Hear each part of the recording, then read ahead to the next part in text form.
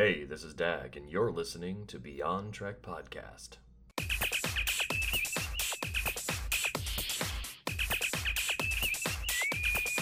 Red alert. Hey everybody, and welcome back to Beyond Trek Podcast. In the room today, I've got Renzo and Big J. We're here to talk to you about Prodigy's first season, 8th episode, Time Amok. Why does that name sound familiar? Because it's switched from Amok Time, original series episode. And we didn't get any of that Really? this episode. Yep. None of that music at all. I was expecting that. I'm going to be honest, when I first saw the title before I watched the episode, I really thought this was going to be like the sex ed episode. Thought this was going to be like, oh, so this is how the birds and the bees work because it's a kid's show and they flipped the name. It is a kid's show. We need to work on it. Hey, but before we get too far in... Hold on, I'm still laughing at that one. Okay, I'm good. Let me finish laughing. So, a few weeks ago, Dag, I don't know what it was. We had a 2-hour recording podcast. You were eating the whole time. What kind of feast did you have in front of you that took 2 hours to go through? I'm looking at this guy like, oh, he is still eating. So in honor of you, I've got some cake and ice cream right here. So I figure, I mean, if it takes you 2 hours to eat ice cream, that's going to be terrible. Like, finish that off. I'm just thinking I'll eat this time since Dag was eating. But no, really, what did you have? So I had a baked potato with chili and stew beef. And that's it. I just had a big ass bowl of baked potato and chili and stew beef. I thought maybe you had some gok or something else in there. That must have been a big ass bowl. It 2 hours? It was a pretty big bowl, but I mean, like, it was freezing by the time I finished it 2 hours later because we were talking the whole time. I had to go on mute several times just to chew, and because metal fork on porcelain bowl is loud. Oh, ow. Yeah. Well, I won't talk my mouth full. That's okay. Well, try not to. I don't know if I will or not. All I have is water today. So. You don't have any food in front of you? No. Renzo? I mean, I could eat this. No food this time for me. I cannot eat a pencil. No. I mean, you could. It's frowned upon. Yeah, you could. Well, I'm not Murph. I wouldn't be able to get away with like the photon grenade chow down either. So I'm not gonna try that. But today, we start out with one of the best holodeck cameo moments I've seen in a very long time, in a way to get this team to cooperate. Renzo? So they're doing the classic puzzle question. You have a rooster, a fox, and a bag of grain. They need to get across a river. And in the boat, you can only carry one at a time to go across the river. How do you get across all three? Now, I have a coworker, a colleague, who asked this question when we do interviews of potential employees. He asked this, and he draws it on a chalkboard or like with a dry erase marker, just to see if we can get the person to think through it. And he loves asking this question. So I've definitely seen many a person who is very intelligent be like, wait, I don't understand. It's impossible. You can't do this. Like, no. Think it through, man. And, it happens. But it's a classic one. I think it's easy. Am I the only one? It's okay. So first you take the fox. Chicken eats the grain. Okay, so wait a minute. So once you start the clock, not if they're does it count if they're sitting on the banks or just you cannot leave the chicken and the grain alone together, and you cannot leave the fox and the chicken alone together. So you have to take the chicken across first. So that's the fox and the grain chilling. You bring the chicken across. You go back. You get the grain. You bring the grain across. You grab the chicken. You bring it back. You grab the fox. You bring it over. Now you've got the fox and the grain on the other side. Then you grab the chicken and go back. The mental gymnastics that you need to figure out while doing it is that there is nothing preventing you from taking something across and then taking something back. And taking multiple trips.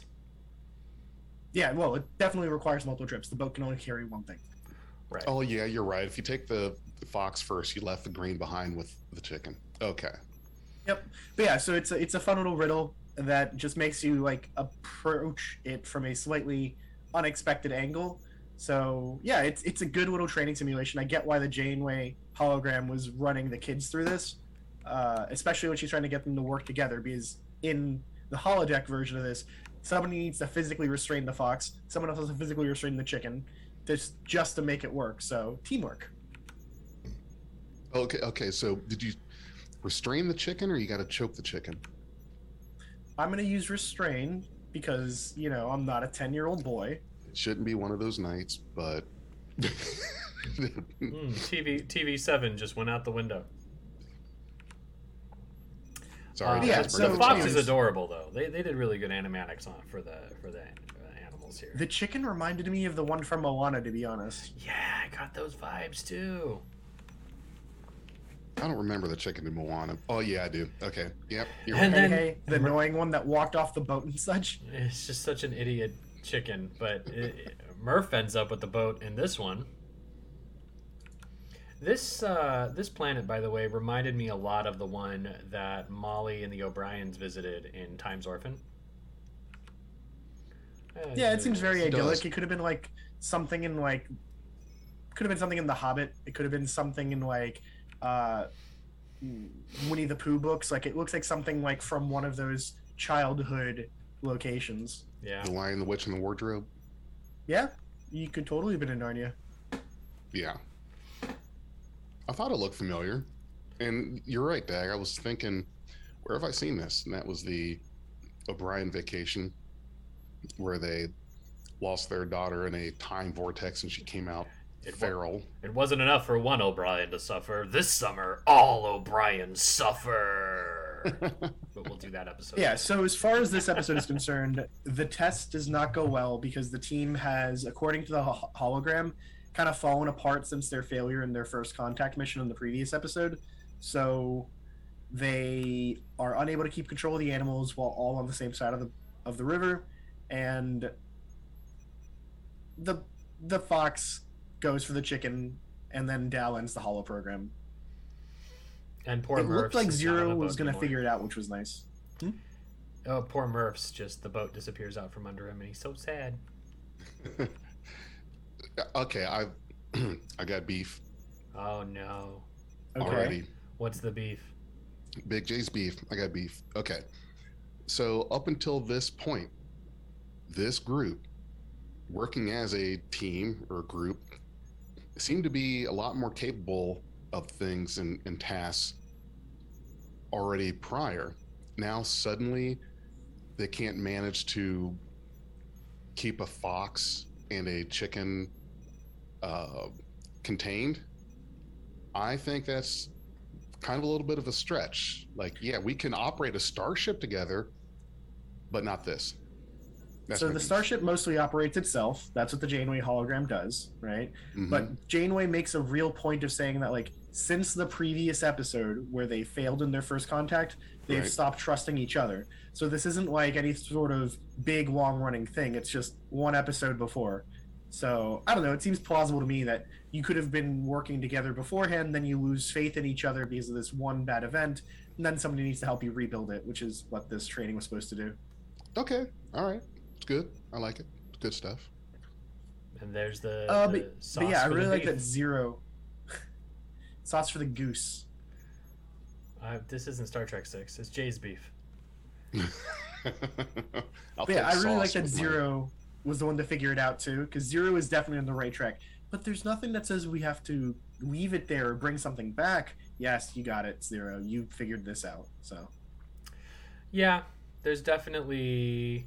I would say there's some inconsistency in the way that some of the characters are portrayed, but honestly, I'm thinking about the audience and how much sometimes lessons need to be repeated, and so I'm rolling with that. In this situation with this show, that's how I feel it. There's a lot of stuff. As a reminder, right? Kids shows typically do a lot of repetition. Right. So. Right.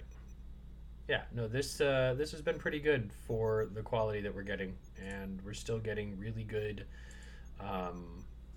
really good sharing of feelings and connection like that other shows may not do as much. So I'm totally on board with Prodigy being a show for kids. Don't let the Reckies say otherwise. I'm gonna hear some more about that. Tell our audience, Reckies. The Reckies? Yeah, tell us about the term you coined. The Reckies are just... Is that like those people from the Transformers movie? The people from like the Junkion planet? Is that what they are? No. You may have heard us on the show talk about Trek beards every once in a while, and we use it in a way to talk about the people who have nothing better to do but hate on every variant of new Star Trek and romanticize all the old ones, even though your hosts here have lived through the eras of everybody dissing TNG, TS9, Voyager, Enterprise. The hallmark of being a Star Trek fan is enduring the assault of people who love to hate Star Trek, who I call the Reckies. If we're the Trekkies and they want to wreck it, they're the Reckies. That's just what I'm going with. But for the audience who isn't cringing, we can move forward. Tuvix, did you guys catch that? Does Tuvix have beef? He's snoring at the moment. I was just wondering if you caught that sound. No. Yeah, I can't hear him snoring. Okay, that's fine. Anyways, but yeah, so Dal ends the holo program. Murph discovers that his boat wasn't a real boat. He's a sad little blob. And we move on to a slightly progressing scene from that. So we go to Dal kind of letting loose the fact that they aren't really Starfleet cadets because they stole the ship, and he kind of storms off. The Janeway hologram legitimately seems surprised, and then Zero goes, "Hold on, let me explain." Cut. And the scene cuts there. Yeah. So we don't know exactly what Zero explained, but Zero seems to be the most empathetic and best communicator in the team, maybe. By far. Yeah, I think Gwyn might sometimes be better than him, but generally speaking, Zero is amazing for this.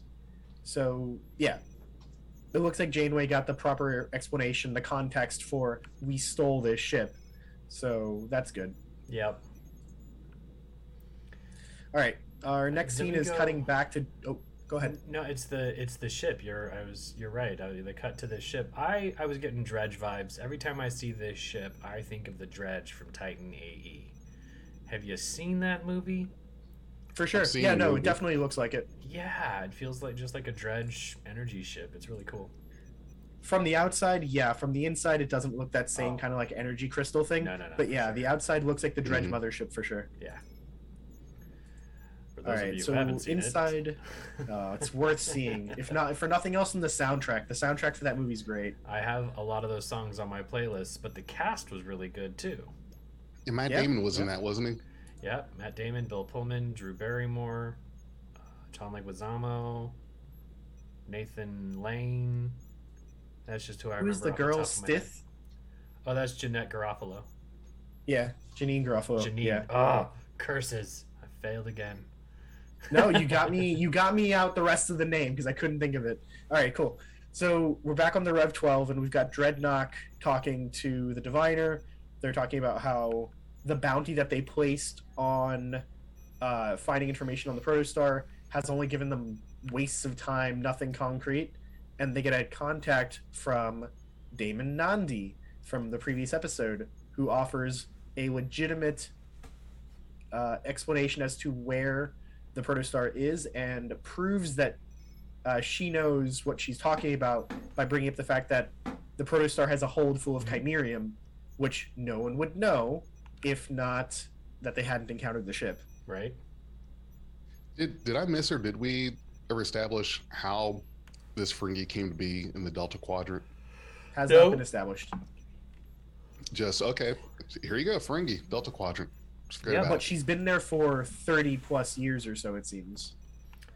Yeah, because she raised Dahl, and she's very familiar with all these places, and she knew enough about that previous planet to really jeopardize it. Yeah.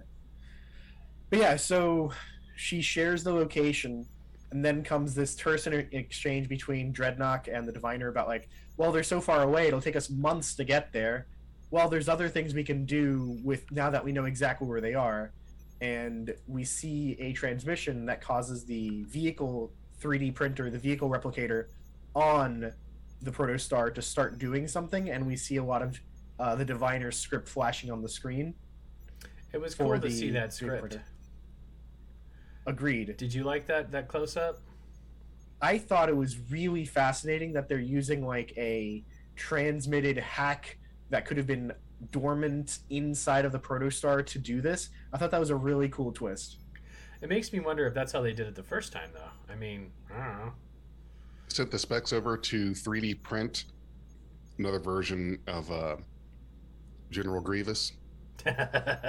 So my thought is that instead of transmitting like code to do the amount of data it would take to replicate the whole body, they actually used like a back door of like, okay, this vulnerability was already there, we know it's there, we put it there because we've had access to the source code of the ship for a while back when we must have had it after Chakotay. Right. So we know how to use this, we're just going to tell it to begin the print and upload a compressed version of Dreadnoks like set consciousness to it.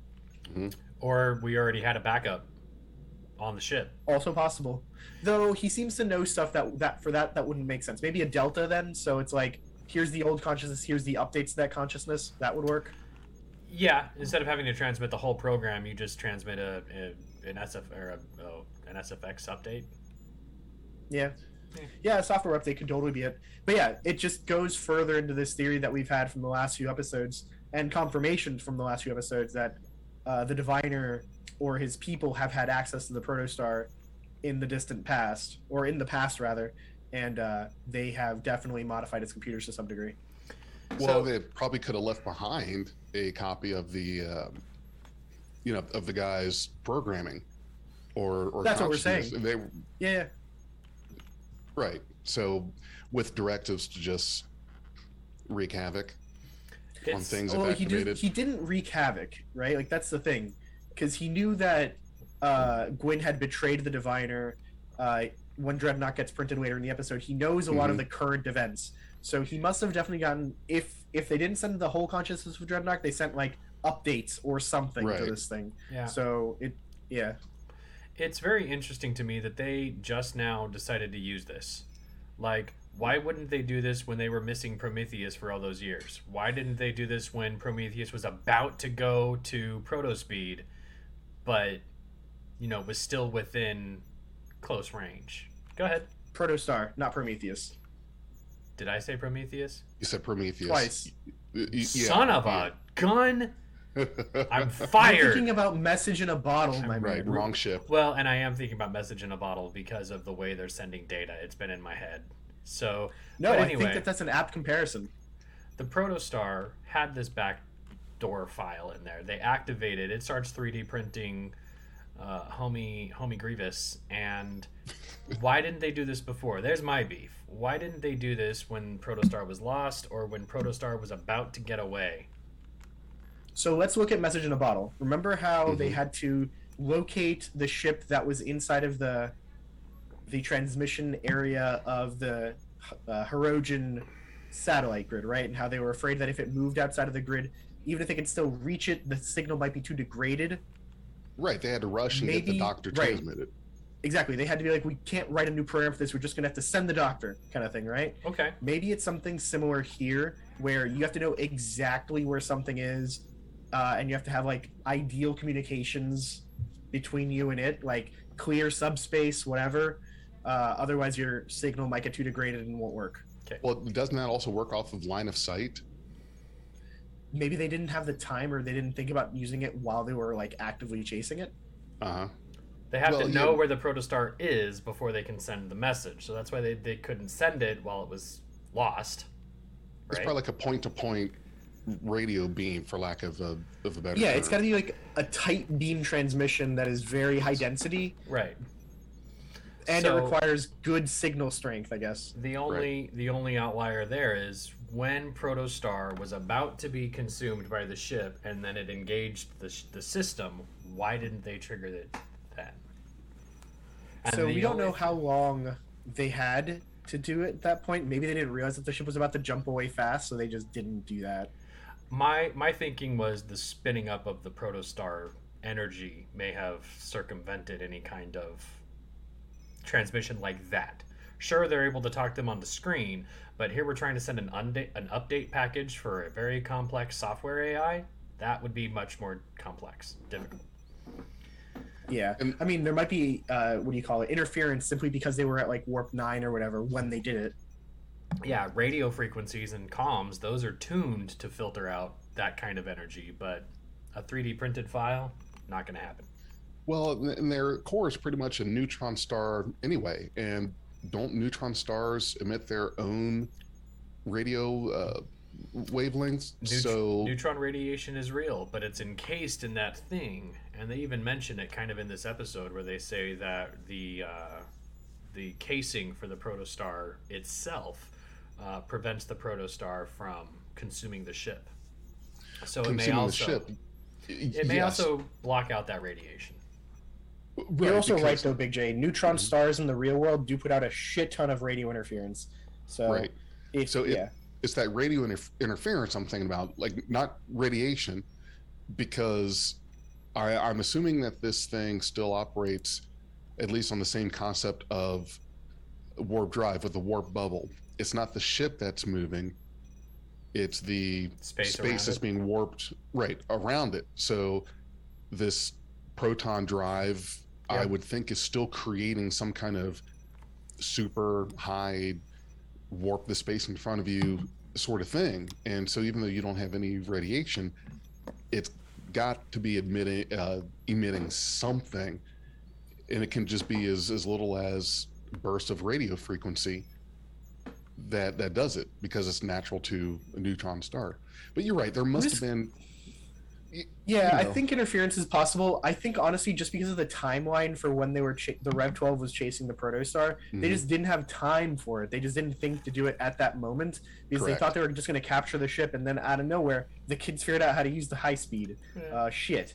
And then gone. And the diviner was emotionally compromised in that conversation. He was trying to get Gwen to turn over the ship. So I go with that. Welcome to Beyond Minutia podcast. Cool. So our next scene is Gwen and Jankum Pog like staring out the window at this pretty purple and blue cloud, and Gwen warns Jankum that be careful, tachyon storms tend to mess with gravity, so make sure your feet stay on the floor. And Jankum immediately realizes the danger that this poses, because gravity is what's used to contain the protostar. So protocore. The core for the protostar's drive, whatever. So he immediately goes shit, and scampers off to engineering to go try and prevent anything from going haywire. I thought that was a good scene, because it shows that Jankum, even though he's the ship's mechanic, ship's engineer, he is definitely thinking proactively about like the safety of the ship and crew. It's just too bad he didn't really communicate or express that to Gwen very far. We could have changed course. Well, or maybe the storm was heading for them and there was no choice. Like, too big. Sometimes you can't dodge a storm. Sometimes you just have to go through it. But it may have been too large to go around. Kind of like when Voyager finally came across Borg space. There's no way in hell they could go around it. They had to go through it. Can't go over it. Can't go under it. Gotta go through it. Yep. So same thing with this storm. I mean, you're right. But right at that point, I don't think it would have been too late to reverse course. But I agree. They probably could have just changed course, but nobody was talking to anybody at that moment, so nobody called the bridge to be like, "Hey, change direction." And then, literally a couple minutes later, it was too late. Right. Lack of teamwork again. I'm just gonna say the storm was probably expanding. A bunch of things fell into that mix there. Yeah. So tachyon storm. Graphics. Yeah. Mm-hmm. Looked really great. Yeah, it did. Like a rave in space. I was gonna say it looked like an artwork, like actual brush strokes almost in it. It was very pretty. That's what I felt about the art for the whole show. The whole show feels like somebody up and took like the acrylic palette on Corel Paint and just threw that in Blender and made a really awesome color scheme. Is Corel even still a thing? Is what still Can't a thing? be. You said Corel Paint? I don't know anything about that. What's the next scene? Okay, so our next scene is Jank and Pog in engineering, and hologram Janeway pops up being like, I'm getting some weird readings from the drive. And Jank and Pog goes, I know, I'm trying to prevent it from blowing up. Leave me alone, essentially. Yep. Yeah. And he's not fast enough because it lets off a eerie purple expanding pulse that we see go through the entire ship.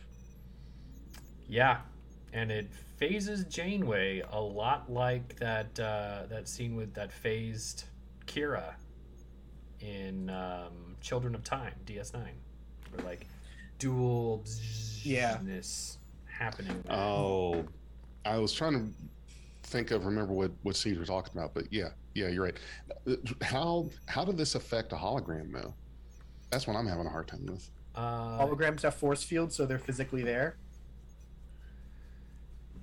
But you're still talking about energy converted to matter. I mean, Gravity affects energy. How gravity, yes, but this pulse, and to the degree that it pushes this hologram. You know what happened? And then yeah. I've got it in my head. Okay. So, spoiler alert, as we're going to talk about the rest of the episode before we get there, but the ship ends up broken into several distinct time periods, right? Time is flowing differently in different segments of the ship. Now, Janeway is a program attached to the ship's computer, and while the ship's computer is getting split 6 ways, Janeway is also getting split 6 ways. It would be like taking one of your cell phones and then splitting the cell phone into 6 different cell phones that exist in different time periods. The local computer informs the Janeway in engineering that she exists in this place and time, whereas the computer for Dahl or Gwen or Rok-Tahk, that computer is informing those hologram variants of their time frame, so to speak. So each variant exists in its own time frame. That makes sense to me, but here's what I wanted to bring up. So there's an episode of a TV show called Farscape that does this same concept really well. The name of the episode there is Through the Looking Glass. It's from their first season. The ship in this case, which is a living ship called Moya, goes to FTL, faster than light, without proper planning or saving up of energy, so it kind of just starts and then gets kind of stuck. Because it did so in such a way, the ship is split into 3 parts. They're not temporally distinct from each other, but they are from a sense of like how you experience it different from each other.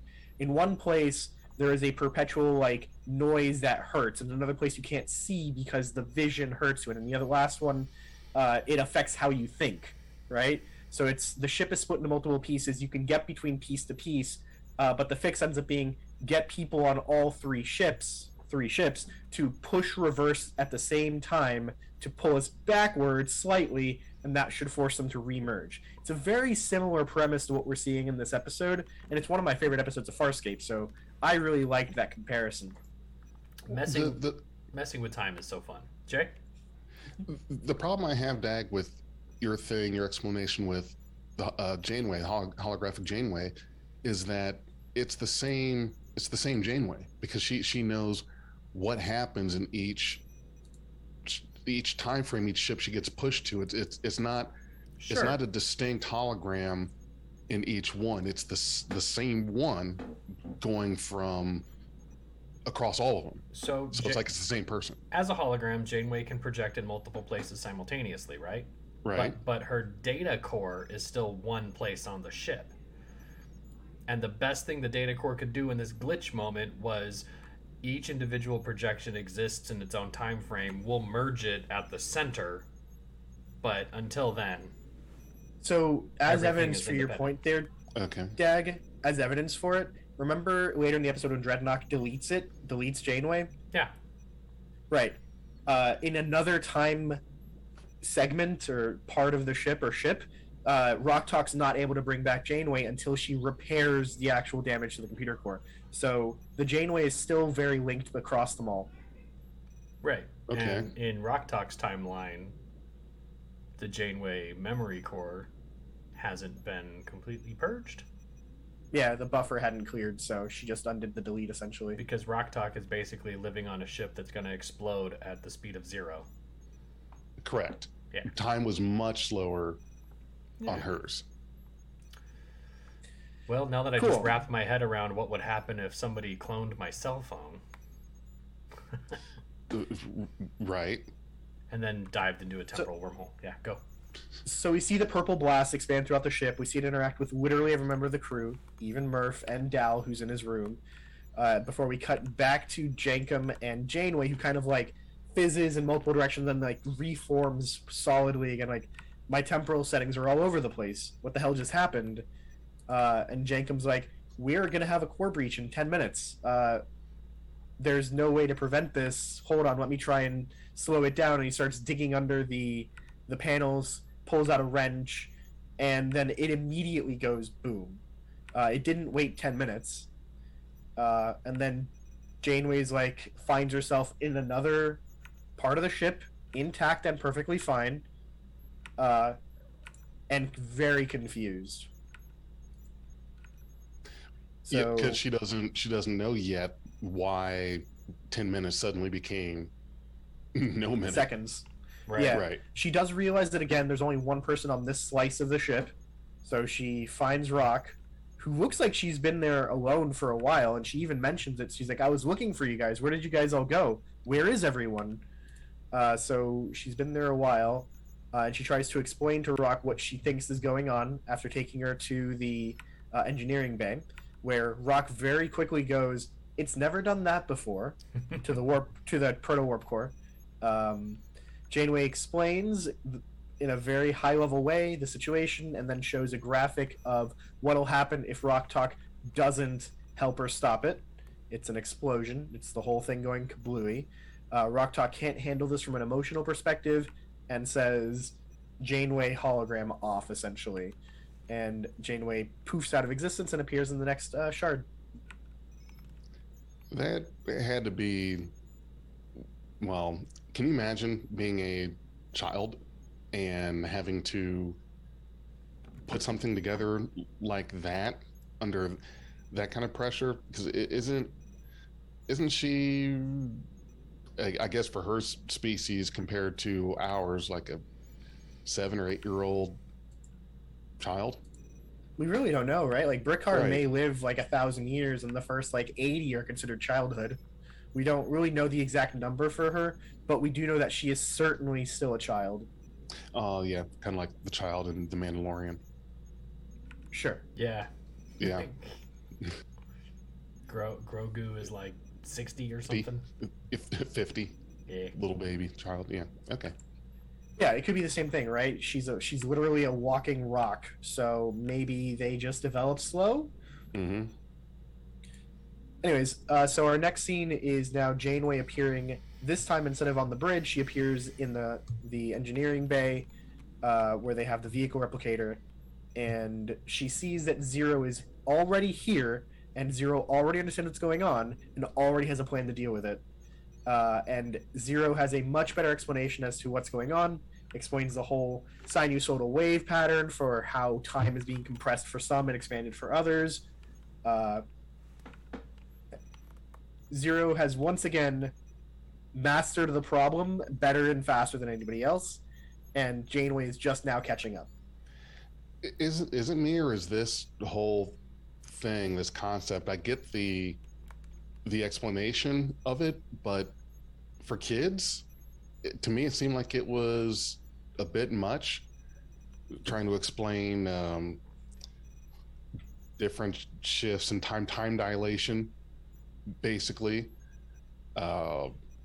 and that's one of the things I was kind of worried about with a show that was directed towards the younger ones, is don't get too deep into the stuff that we know about Trek. And this one, especially that scene, seemed to do exactly that. I mean, I can't imagine any of our kids watching that without us having to pause and do a thorough explanation of how this is working. Good. Are they supposed to understand it on their own? No, I don't think they're supposed to. Yeah. No, I mean, so Star Trek never really likes to talk down to its audience, right? It likes to treat them like they're grown-ups or adults. And I think that the way that Janeway was having this conversation with Rock Talk was at a kid's level. Then Zero shows up and is supposed to be like, okay, here's the nitty-gritty of it. If you don't get it, that's fine. The rest of the episode does a good job of explaining it. Right. But Zero is the character that explains things poorly, I guess. Or, well, best if you're an adult, right? But for their teammates, though, it might not be the easiest way. Probably. So, yeah. I don't know. I don't think this is an issue, but I do like the fact that Star Trek didn't dumb it down for kids, because this concept isn't that crazy. Other shows have done this too. Like the Voltron show that both Dag and I love, Legendary Defender, also had a time dilation episode. Or the Netflix recent one. Yeah, that was a good one. Yeah, they also had a time dilation episode where they were like on different parts of the ship. The closer you were to the black hole, the slower your time was, and they were just like trying to figure things out like the same way. Yeah. They didn't have a smart exposition scene like this, but same kind of concept. Gotcha. Well, and Janeway repeats how Zero explains it in much more layman's terms, which she's just like, up here, Jankum was in fast time, and down here, Rock Talk is in super slow time, and the further away you get it, the closer you get to real time. That should be consumable. I watched Time Zero when I was like 9 years old, and I got Time Zero, so it should be okay. But nobody likes that episode. That episode doesn't mean anything. It doesn't lead to anything. It has no connections to anything. You could just ignore it. Au contraire. I know you don't feel that way. I actually don't love Time Zero. It's like one of my least favorite Star Trek time travel episodes. But I am just kidding about it not having connections to anything. I know, right? Now. Right. Asterisk. Not anymore. See our specials on Coda by the authors. Oof. Okay, so Janeway has a good understanding of the problem, but there's another problem, right? Right. That's where Zero asks, I need to know one thing just to map this out better. Was Rock's time slow or fast? And Janeway goes, it was very, very slow. How slow? It was almost basically not moving. And that's when it clicks to Zero that their time is probably accelerated. They've already got a plan for how to fix things. They've got this machine that they've built that they can just plug into the warp drive, which should allow it to essentially power the proto-warp drive's shielding. And that's when the ship starts going critical. You start hearing the alarm bells, and Zero quickly realizes that, I'm not going to have time to make this, even though he's at the vehicle printer. So it was probable that he was going to try printing it to the same device, but without time. Instead, he creates a file and uploads it to Janeway's consciousness, so that Janeway has the file. She got the blueprint on how to make it. Right. It's quick thinking on Zero's part. It's very smart. Yeah. Very supportive. That's what Zero does. What you'd expect from a science officer type. Yeah. I thought that the scene, or the moment there where Zero laments the fact that he doesn't have real hands, but his hands that he's using for this are so slow and clumsy, was very interesting. Like, that's definitely telling something about like a wish to look different or a wish to be something different, which I know kids can, definitely understand, especially kids who may have a disability or something to that effect. It'll definitely speak to them. Like, look at this heroic character who understands and is smart, but still has to overcome this disability of, typing with like big robot claws. Wow, you're right. I never thought of that. It begs two questions for me. One, when is Zero going to get a hull upgrade? Because they deserve it 100%. And two, I don't want to become the Beyond Medusan podcast, and we can explore this later, but what is Medusan technology like? It's got to react to, non-corporal energy of some kind. I'd be really interested in exploring that in a future episode. I hope we get that. I hope we get that in this. We should. Yeah. So our next scene is a very Star Trek 4 style time travel scene, right? Where after, like, in Star Trek 4, when they do the time travel, like, they all start waking up and you see like their heads just like in space with weird distortions and shit. Yep. And this looked a lot like that, but instead of being like Uhura, Spock, Sulu, it's Rok-Tahk, Murph, Jankum. Yep. And then Janeway coalesces. No, Big J, I don't have an explanation as to why that happened in Star Trek 4 or why a Janeway hologram would experience it here. Suspend your disbelief, bro. Have we done this long enough that you could, like, the wavelength? Yeah. I was thinking exactly that was, I don't understand that whole thing in Star Trek 4. Why? Jay, we know you well enough to know that when you've got beef cooking, we can smell it. You can smell the beef. Smell the beef. Yeah, it's just artistic license is how I'll take it, right? Like, yeah. Or the subconscious filling in the blanks, but the subconscious doesn't exist on a hologram, so I don't know why she sees this. That's yeah, scary, man. You knew exactly what I was thinking. Temporally, no shit. And that's got me worried. it's cached data fusing from 3 temporal frames. That's all it is. Okay, right. Works for me. That's all it Gotta is. clear your cache. But yeah, so this hologram version of Janeway pops up and goes, okay, whoever's here, we've got to build this thing. This is a slow time phase, so we'll have plenty of time to build it. Here's the oh, it's Murph's. Yeah. And then Murph spits up something that he was eating in a boot that he was eating in an access corridor. Poor Murph. Murph's just stuck here. Does that mean Janeway had to turn itself off? Because like the only way that Janeway passed from Rok-Tahk's time to Zero's time was Rok-Tahk turning off Janeway. So in order for Janeway to pass by Murph here, someone would have to deactivate the hologram. I got the impression. We know that, I was just going to say, besides what Rok-Tahk did, the impression I got was that each time the ship exploded, that somehow that was just the next thing that happened was this hologram was pushed to another one. It's not that it was turned off; it just kind of did. Well, but in Rok-Tahk's time, the ship never explodes. Right, and that's what doesn't match up because in hers, the ship didn't blow up. She turned off Janeway. But all the other ones, ship exploded, and Janeway did the same travel. So it's like her means of point A to point B was more consistent about the ship blowing up than getting her program turned off. It's just about her program not being able to connect, right? Like if she turns off, then she's not active on that version. If the ship blows up, she's not active on that version. Okay. So it just throws her to another shard. Okay. What I will say though is, I don't think she probably waited around. She probably turned herself off like the EMH did. Remember that scene where Janeway and the EMH have this conversation about like, I want the permission to turn myself off and I want nobody else to turn me off when they leave the room, right? Like I have paperwork I need to do, and when people leave the room, they go EMH off and I can't finish my work or whatever. And she like officially gives the EMH permission to turn itself on and off. That kind of thing is probably what the Janeway hologram here has. I can turn myself off. I don't want to spend a month with Murph right now. Send me to the next shard. Oh, I never thought of that. How long was Murph's shard?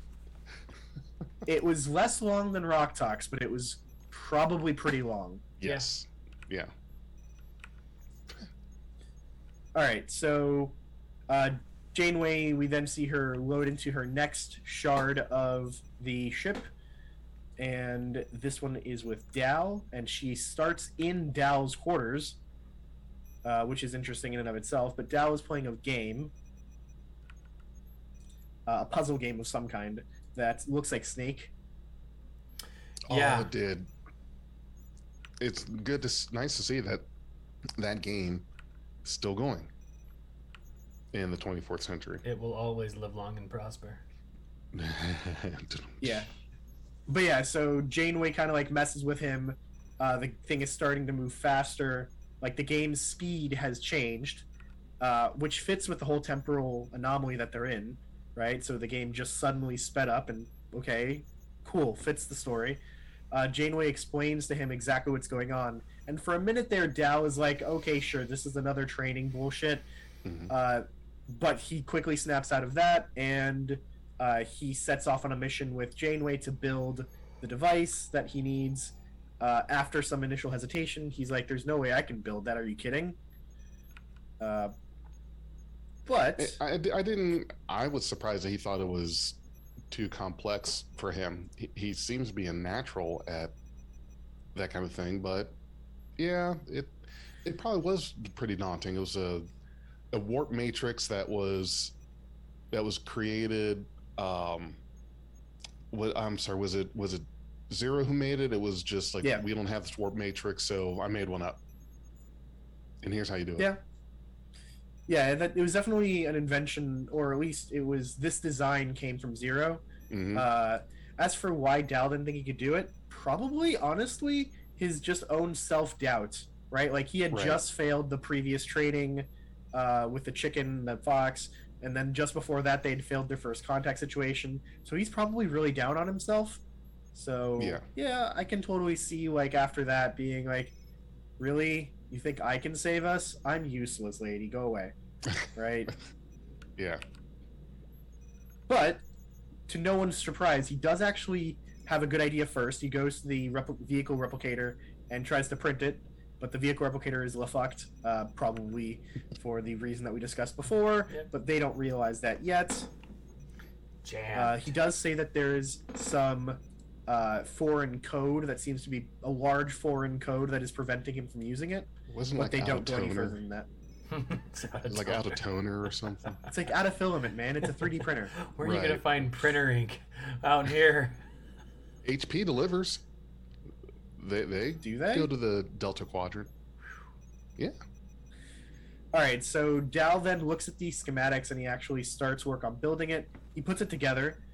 We can see it. It does not look the same as the picture, but according to Janeway, he did it. He built it, and it looks pretty functional. Well, it was the IKEA of warp matrices. It doesn't look like the picture. That's IKEA. Everything I've made from IKEA looks like the picture. I think this is more like this is the bargain bin version of a warp matrix. So this kind of goes back to what got it from Wish.com. What I think. Yes. Wish.com warp matrix $39,999.95. This kind of goes back to what Jay was saying about you think Dal, who kind of had an aptitude for this, would jump at the chance. Here he's expressing that he does have an aptitude for this, but he was overcome by his sense of failure from the previous episode. Yeah. Just assume he wouldn't be able to do it. Which again is something that's going to speak to kids, right? To the young family members who are watching this, being like, the teacher wants me to do like multiplications tables. I'm still struggling with my addition and subtraction, right? But you can overcome it if you work hard at it. These are the kinds of lessons that you want kids to take from an episode like this. It's perseverance helps you overcome things. Yeah. So I like to think that motivation comes after you start. Like the desire to overcome when you finally start the task, your brain starts going into problem solving mode. But beforehand you can be, I have been, just sitting on the couch being like, anxiety's my friend today, thanks. But where can I get a Delta screwdriver? Did you see the rivets in this thing? They have little deltas imprinted in the screwdrivers. Like, first I had a socket wrench, then I needed a star drive. Star drive. Then you've got like the 9-star torque wrench that you need to use. Now we have Delta wrenches. Wrench. And I feel like I wanted to point out something about his tools that he's using for this. I thought was really neat. Those are all Jenkum's tools. So even though Jenkum's not there, Jenkum's tools were necessary to build this thing. So yeah, I thought that was a cool callback to it. This is not your Starfleet issue cool stuff. Though of course there is a flux coupler in there. I do recognize the flux coupler because Garrick stabbed a man with it once. But we couldn't get any self-sealing stem bolts in this episode. There's a spark plug on it, like a real car spark plug at the bottom left of the thing, right? It's yes. Like picture 194. So yeah, I mean, it's definitely a kludged together, cobbled together nightmare. But if it manages to work, and Janeway, who watched him do it, seems to think it will, this is great. So he picks the damn thing up, he lugs it over to engineering, the core starts going on the fritz, it starts going kablooey, and he starts trying to plug it in. And at that moment, he realizes that he used the wrong kind of plug. so the interfaces don't match. He used USB micro when he needed USB-C, and it just doesn't fit. He doesn't have time to fix it, and Janeway tells him that she is proud of him. He holds her hand, and the thing explodes. He needs it. Well, was it that he made it wrong or didn't realize at the time that he needed that adapter? He made it probably exactly the way Zero gave him the drawing, so Zero probably didn't know that it was necessary. Oh, okay. Yeah, so now... Because remember, Zero wasn't in engineering when they designed it. Zero was in the replicator bay. Yes. Need an adapter. Where the hell is a micro center when you need it? Out there and wherever they are. Yep. All right, so we cut to another travel scene for Janeway. This time she goes past Dal specifically.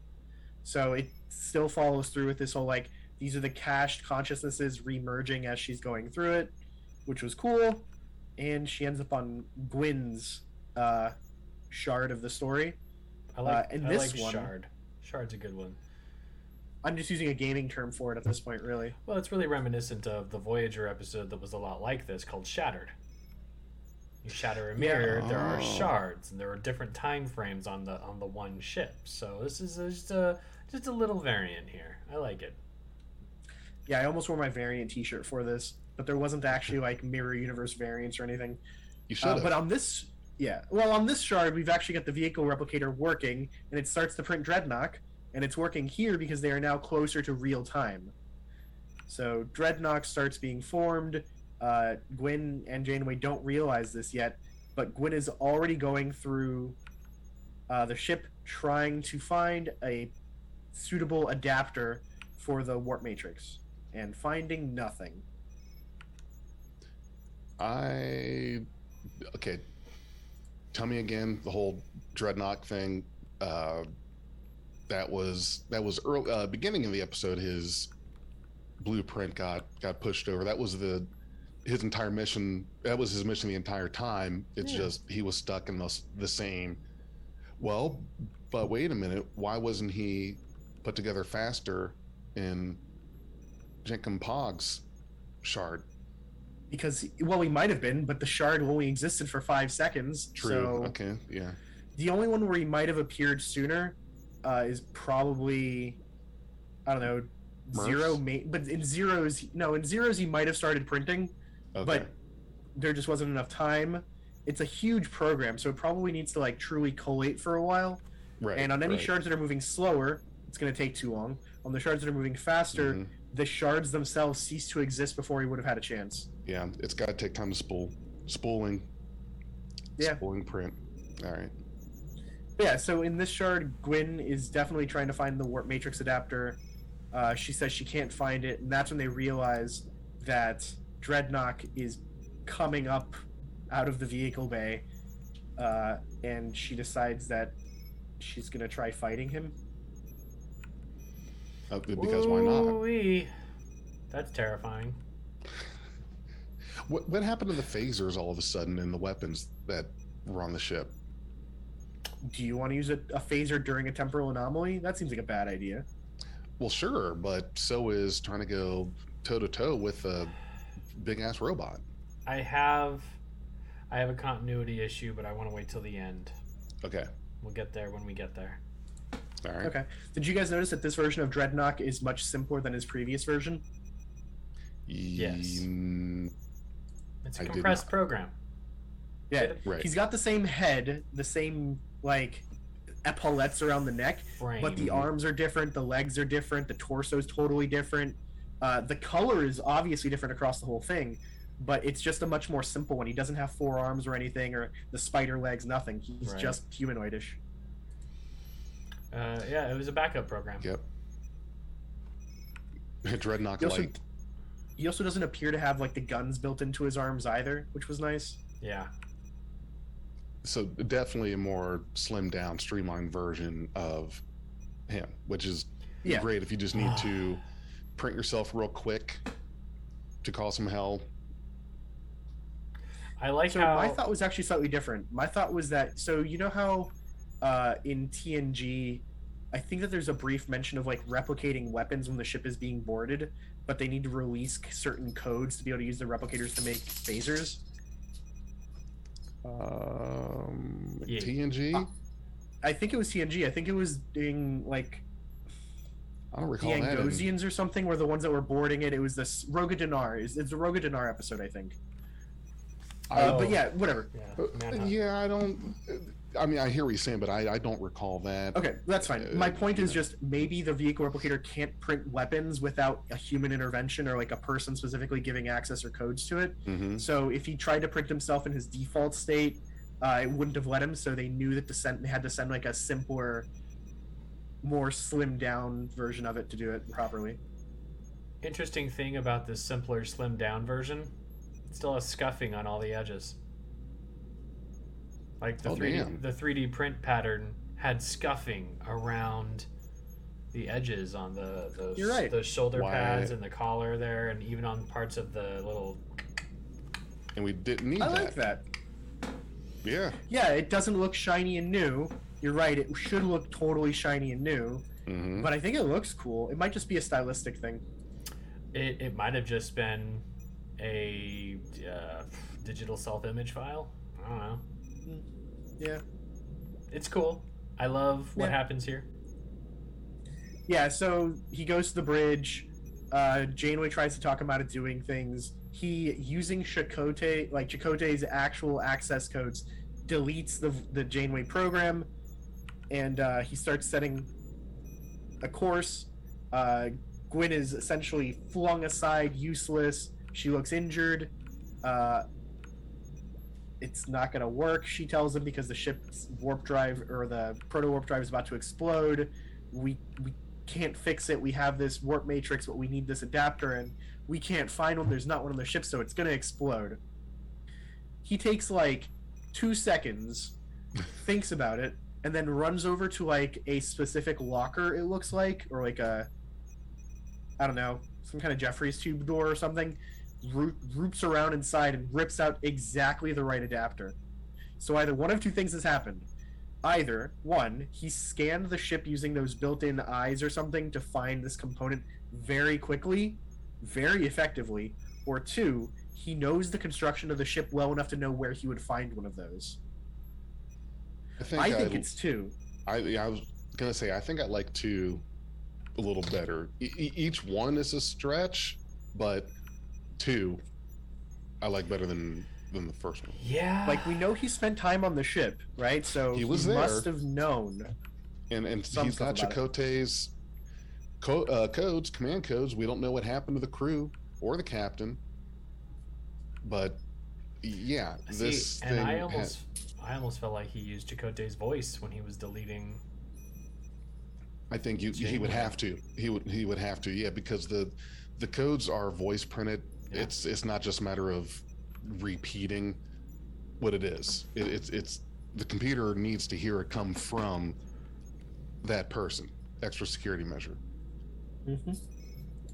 So either it was in our heads that it was his voice. I also thought it was his voice, but yeah, I think it was. All right, so scene ends out, or this time shard ends up with Gwyn and Dreadnought going down to engineering. He starts plugging things in. Gwyn is really smart and sets off the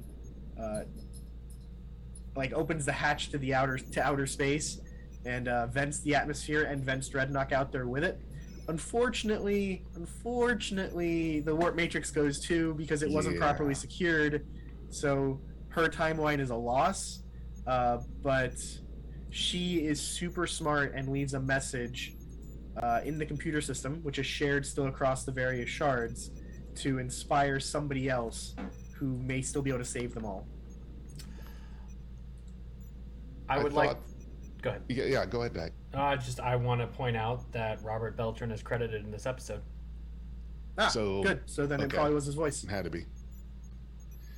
Well, the opening of the airlock was a great idea, but I could see that coming. She just sort of sat and watched it happen too long, and then,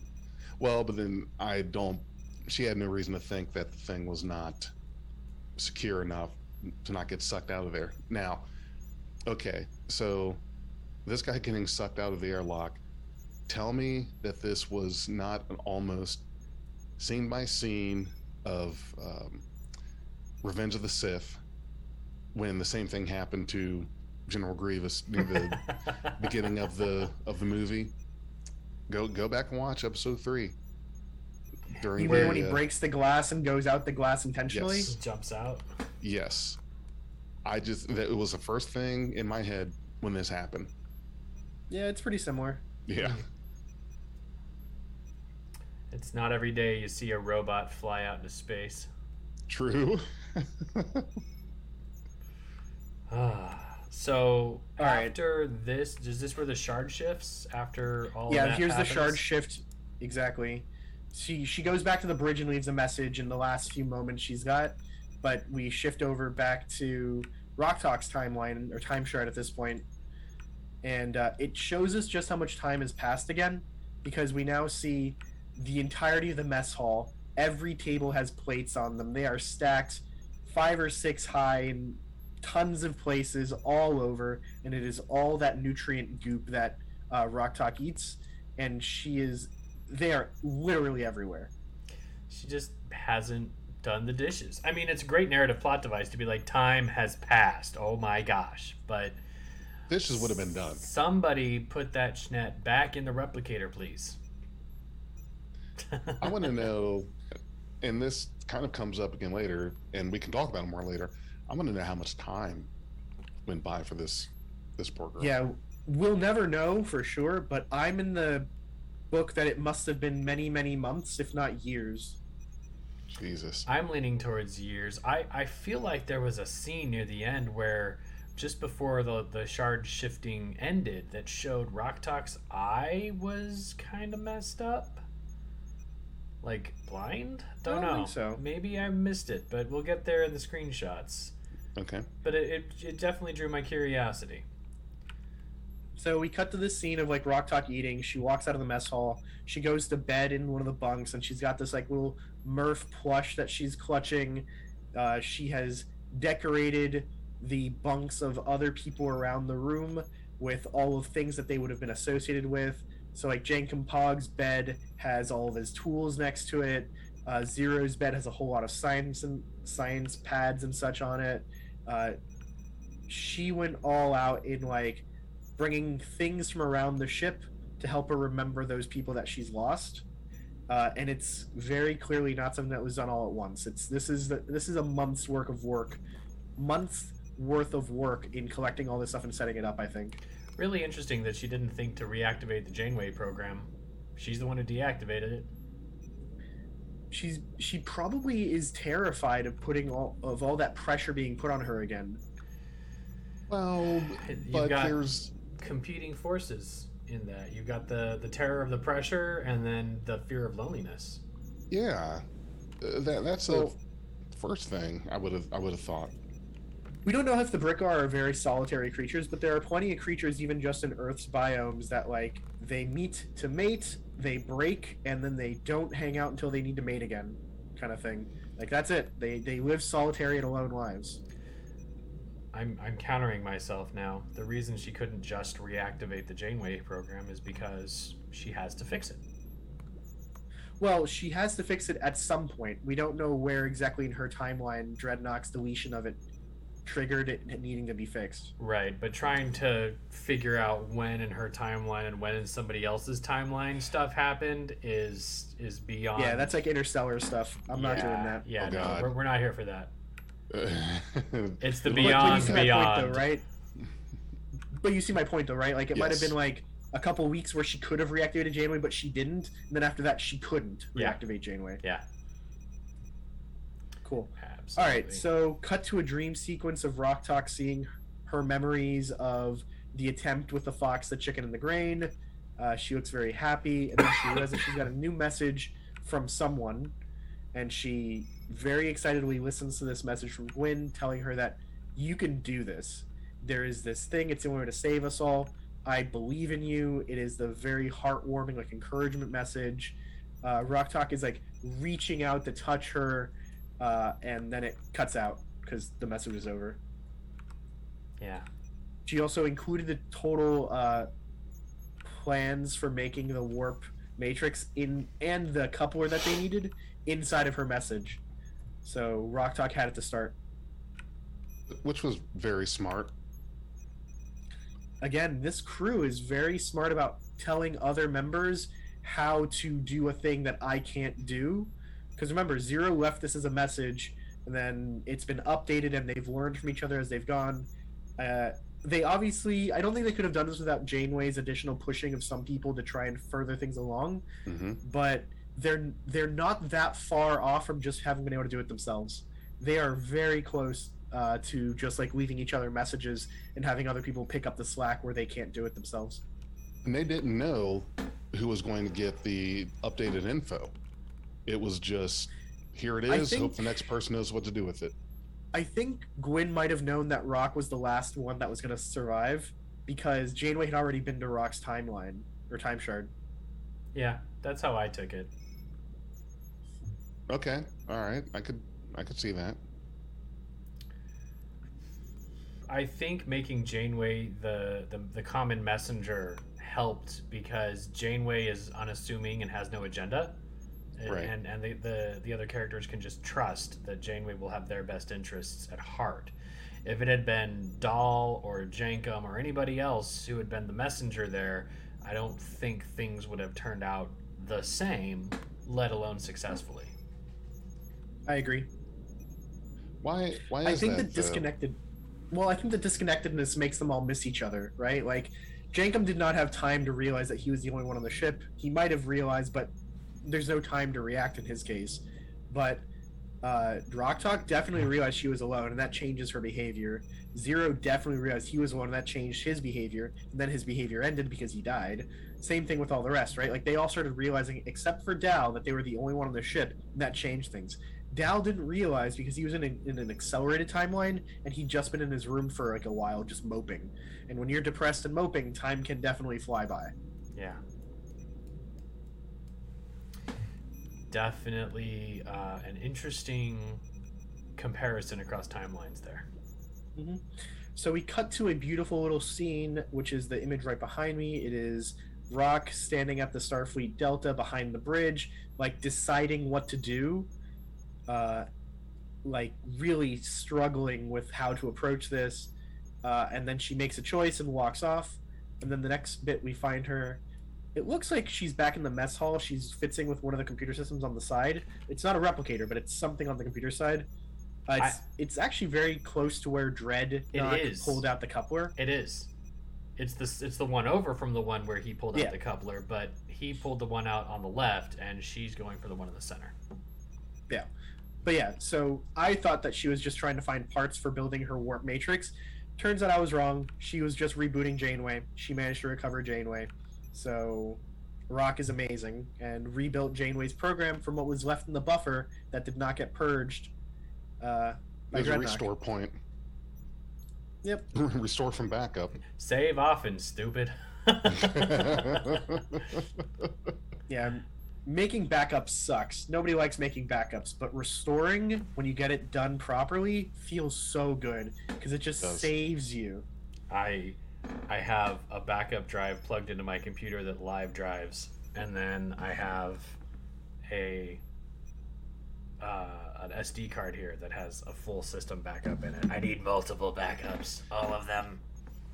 The cloud backup is the big thing because having those physical backups is great, but you know, what if you're out of your place and it just explodes? Well, now your backups are gone. So I'll be honest, if my place explodes, my first thought is definitely not, what about my saved documents? It's going to be like, oh shit, my place exploded. Yeah, but there's... Nope, it just that can be rebuilt. There could be pictures that you could never duplicate or get back, or you're right. You know, yeah, it just means I have to take this with me wherever I go now. It's got a handy dandy little handle. I got it for Christmas. It's really cool. Is that an enclosure?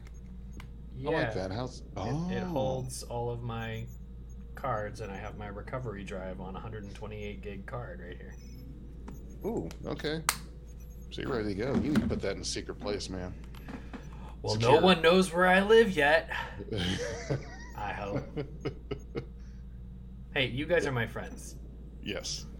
All right, so we get to this cool. Well, you don't, maybe. Anyways, we get to this great scene where the Janeway hologram like reactivates, and she thanks and asks Rock how she did it, and thanks her for doing it. Rock explains, "Oh, I just had to do this other little thing, and I figured it out. And now you're back. It only took me 270 something attempts." And you can see the glass where she has used her finger to just make hash marks as she went, which was great. So it's clearly another thing to show us that Rock has been here a long time, and she has learned a lot. I have to ask, like, how many times did she fail before she started keeping track? Oh, right. There could have been another couple dozen. Just, at some point you realize, I should really rev the build number here.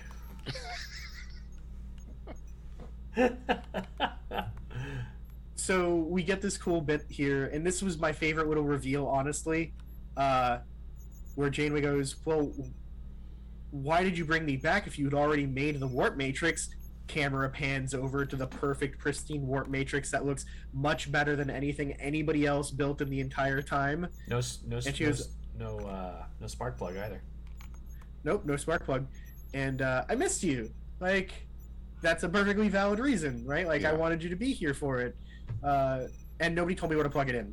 Yeah. Which is a very good reason for needing Janeway to come back, too. That's a good point. They all focused on how to build it, what to have in the parts, but not where to plug the damn thing in.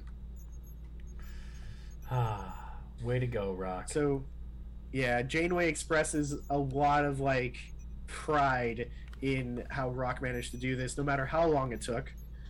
They go downstairs to the engineering bay. Rock-Talk plugs it in, plugs in the coupler side of things, and we see the purple pulses that went out flutter back towards the warp core. So this is the scene where I thought Rock-Talk was like super aged. I was like, something happened to her eye, but all I know is she's blinking when she does the plug-in. She's like, and then the blinking is the little eye closure there. All right. Yeah, I think so. People do that, right? Like they'll close one eye and squint when they do things. I think that's all it was. Yeah, no, I totally think it's gonna explode. Totally believe that. My brain was like, is this another way that the show's trying to tell us that time has passed? Because I know I would have seen it sooner. Like it would have just been present sooner, but. Also, if you go a little bit later, a couple shots later, both their eyes are back to open and perfectly normal. Yeah. Don't you do that when you build a new computer and you're going to press the power button that first time? I do that when I tie my shoes.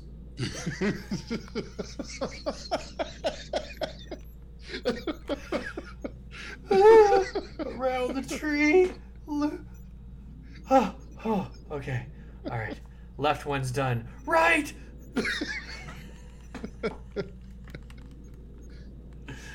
I feel because you. we've gotten into our loopy time. It's after midnight. This is the dangerous. We're almost done. Don't you worry. Okay, we're almost done. God. Yeah. No, this is beautiful. I love the pink goo flying through the ship. Oof. Oof. Yeah, well, it's flying back in now, thankfully. So we get this moment where everything settles back down, and everybody who was on the ship before sort of like just reappears, and there is this very surreal scene where I don't remember who it was. I think it was Jankum Pog says it, but it's like, I distinctly remember not existing. Yes. And now I exist again. And that's like... I loved it. I don't understand it. From like a philosophical, metaphysical standpoint, like, I don't understand how you can comprehend at the time that you don't exist, that you don't exist. I would like to use the wise words of the greatest man in Starfleet, Chief Miles Edward O'Brien, and convey that I hate temporal mechanics. Right there with you on this. Yeah. I mean, remember, O'Brien spends the rest of the series having replaced his past self who died. Weird, but okay. Right, because Here why not? Go. You know what? I wonder if it's something, because this is something you do to give yourself an existential crisis.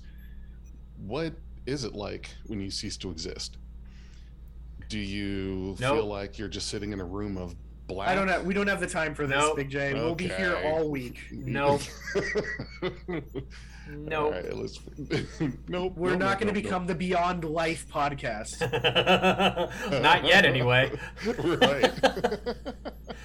Well, don't worry. We've seen the tree or the timeline for when new episodes of Star Trek are going to be coming out for the next 6 months. We might be the Beyond Life podcast by the end We're of it. gonna so. be busy. Oh, for God, show.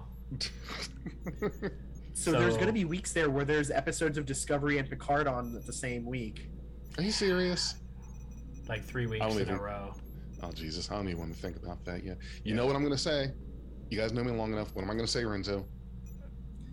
You're going to say that they're oversaturating the market, that this is going to shoot them in the foot, that this is too much Trek all at once.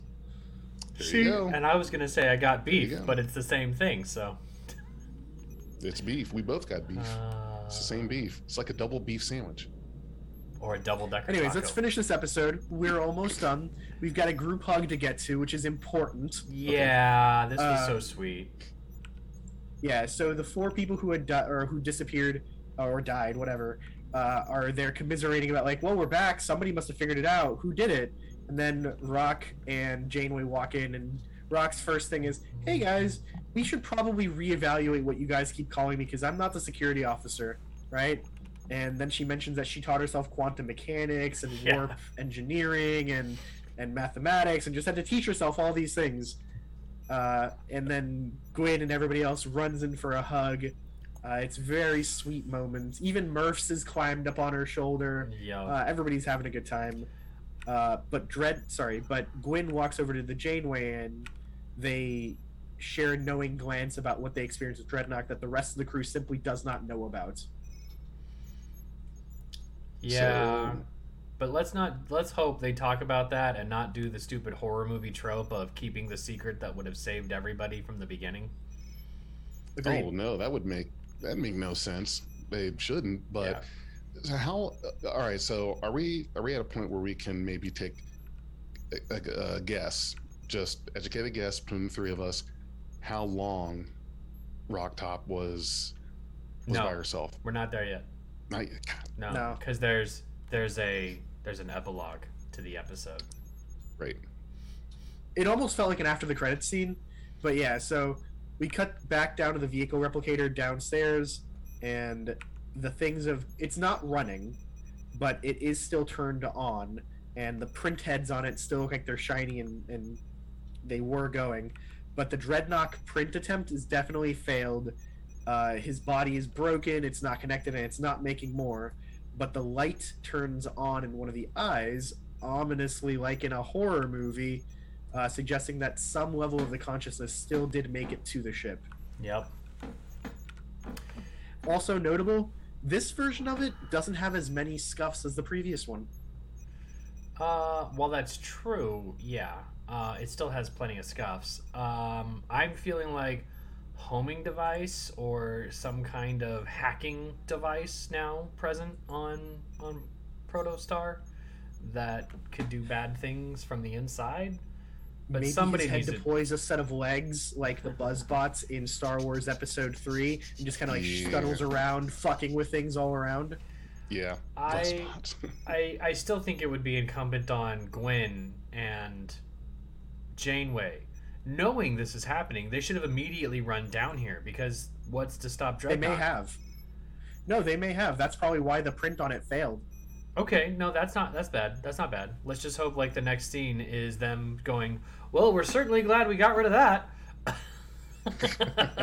Yeah, like sweep it out of a force field into open space. Yeah. Love it. I'm here for it. That'd be great.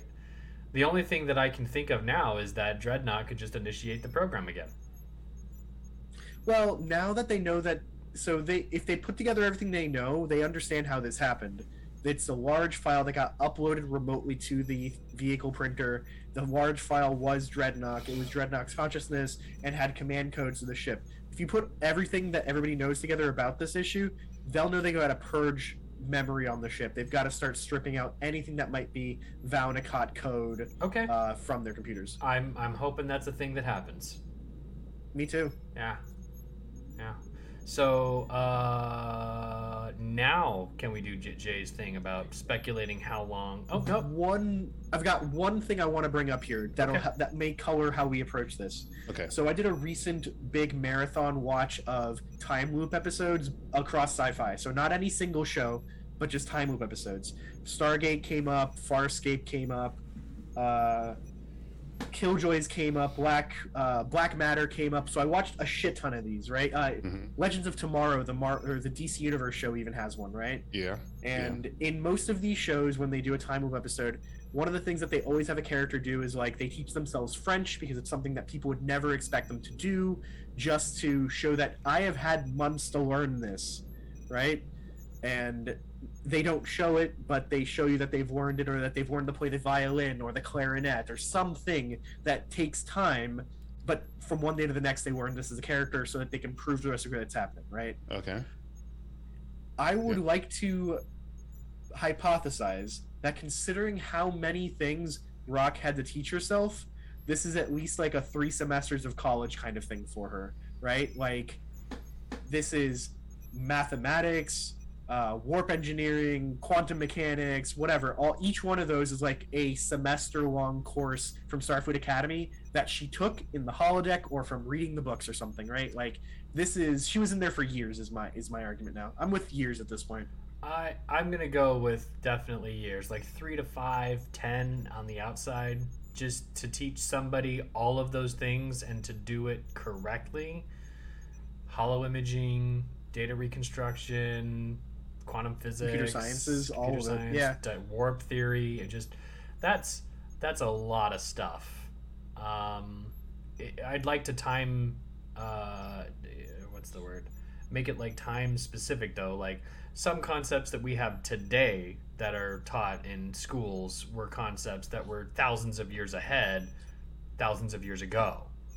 You know, Archimedes and Newton and those guys, their theories weren't, you know, high school subject. E equals MC2 is taught in elementary school. You don't really understand it until you get through high school and take some entry level physics classes, but it's just some of those things where, from Rock Talk's perspective, those kinds of things could be within her grasp, which means, you know, she didn't need as much time as, say, we would to comprehend these things. That's fair, but she is also quite young, or she was quite young at the start of this, so I'm actually more interested.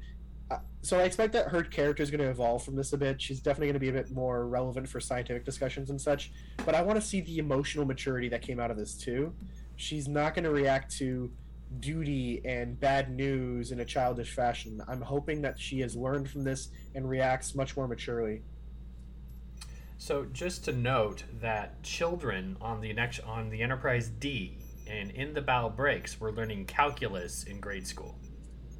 That's right. Makes sense. Just to make that time relative, I guess. Mm-hmm. So I just wanted to point that out. So I say years. You say years. Jay? All right. So I would like to think that the intention behind naming all these things that she learned or taught herself was just to convey that there was time spent, not a short amount of time, but so that the viewers and audience would know that, well, it was more than a couple days. However, I would really hope that they weren't trying to imply that this child was left alone in seclusion for years. No, they definitely are implying that. They absolutely are implying that. Well, okay. Could we say that she was able to do this? Is there any evidence of like heightened learning or cognitive skills where we could say that she was there by herself for a couple weeks? Are we really making it clear to kids that this child was alone for a few years by herself? Yeah, I think so. It seems pretty clear. But to kids? Yeah. I mean, in a 252 or 272 attempts to restore the Janeway program, right? Like, that's going to take time in and of itself. And they made it clear that she's been here alone with the bowls, with the mess, with the collecting of items and the making of beds for other people.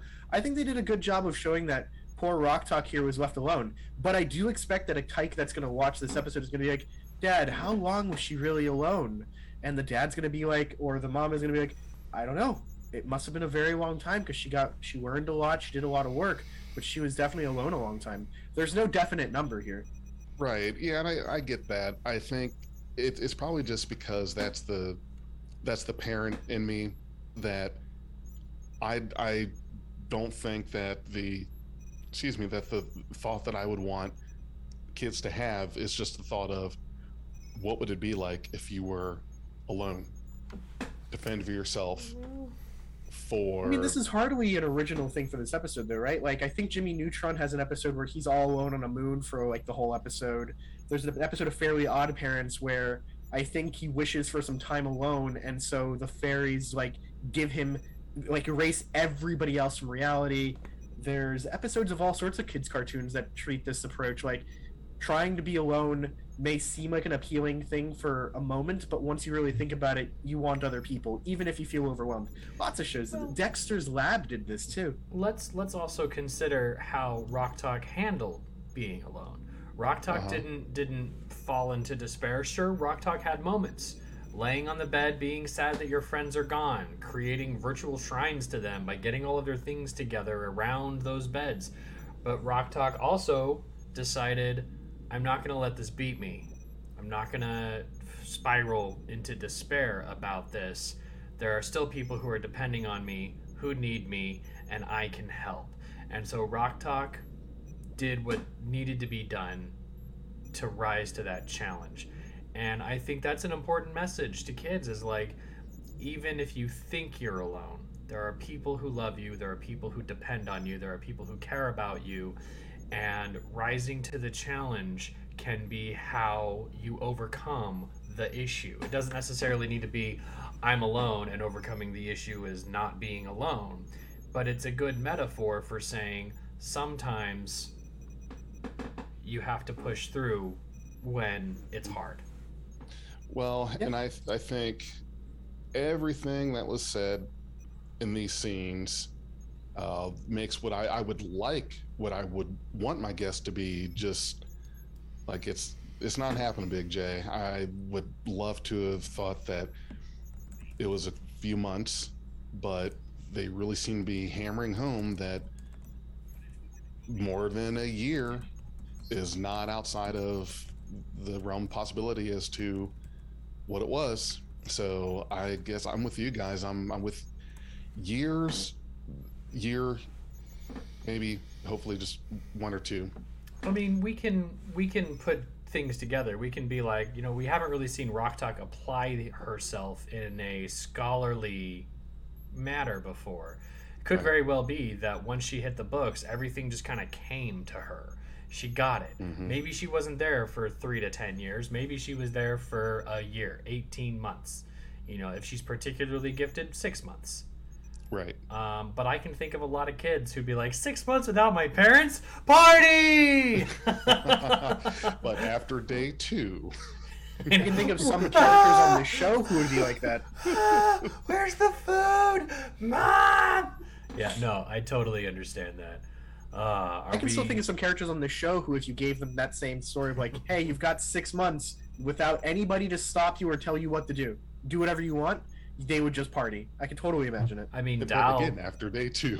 Dal just hit the game. Right, yeah. He's just playing a game. So I am gonna go with my continuity issue, and I just want it to be out of my mouth, and I don't want to think about it anymore. And we can just end the show on that note. Let the audience be like, what just happened? But what you got? Okay, so we can see the first time Janeway goes to Rok-Tahk's timeline that the materials around Rok-Tahk are moving very slowly to accentuate the expansion of the dilation of time that Rok-Tahk's in. So question number 1, and I'm gonna get to the end here, and then I'm gonna be like, okay, I'm done. Question number 1 is, why weren't the characters also similarly sped up or slowed down based on their own time frames? And number 2, if there's something unique about being a biological organism aboard in this expanded or dilated time frame, how come Dreadnought was what would be unaffected by that phenomena, or was included in the time thingy? I don't know. I have a theory. Does it involve O'Brien? No, it's called the observer effect. Yes. Okay. If you have something that's being observed, it changes the way it behaves, right? Yes. Ooh. How about if you have something that's being experienced, it changes the way it behaves in the situation? So here you've got Janeway experiences things, and that changes why she's working at a different time. You've got Rok-Tahk, again, an animate creature who experiences things, is able to move at her normal relative speed, but the universe of inanimate objects around her does not. Dreadnought is sentient and conscious, so he experiences things, and that changes the way it behaves again. Interesting. Does that work for you? Yeah, I mean, I have also seen, like, there was an episode of TNG or something like that where Data said that he could adjust the way that he perceives time and react accordingly. So Dreadnought, being an android, could probably do the same thing. All right. You can, like, clock a CPU up or down. Yeah, he just overclocks himself. Burns out the RAM. It's cool. It's cool. This was another really fun episode in a string of really fun episodes. Mm-hmm. I liked it a lot. We learned teamwork. Yeah. Learning is half the battle. I'm still sad that we didn't get the Sex Ed episode named Amok Time or Time Amok, because I think it's just such a perfect name convention for it. But it was a really good episode. If there's a Sex Ed episode of this thing, I'm done. But I really liked that the episode fit anyway. Time has run amok. Yes, no, I get that for sure. I love that. Now, okay, yes, it'd be great to get the Sex Ed episode. Here's the birds and the bees. And Dahl's like, I know this, I'm out. Well, I thought I heard that they don't even teach that anymore. Nandi tried to show me, I'm out. I told them about it. I didn't show them. So... Depends on where you live, Big J. Depends on where you live. Gotcha. And with that... Yeah, I'd give this a show like an 8 out of 10, maybe a 9 out of 10. I really did like this one. It was a very well-made episode. I think it's another episode that was written by the same guy who did the Kobayashi Maru episode. So that's a great sign. I think it was just Kobayashi. Or, sorry, Kobayashi episode, but yeah. Very interesting that a lot of the episode titles for this show are reflections on episode titles from Discovery Season 4 and other previous incarnations of Trek. I kind of dig that.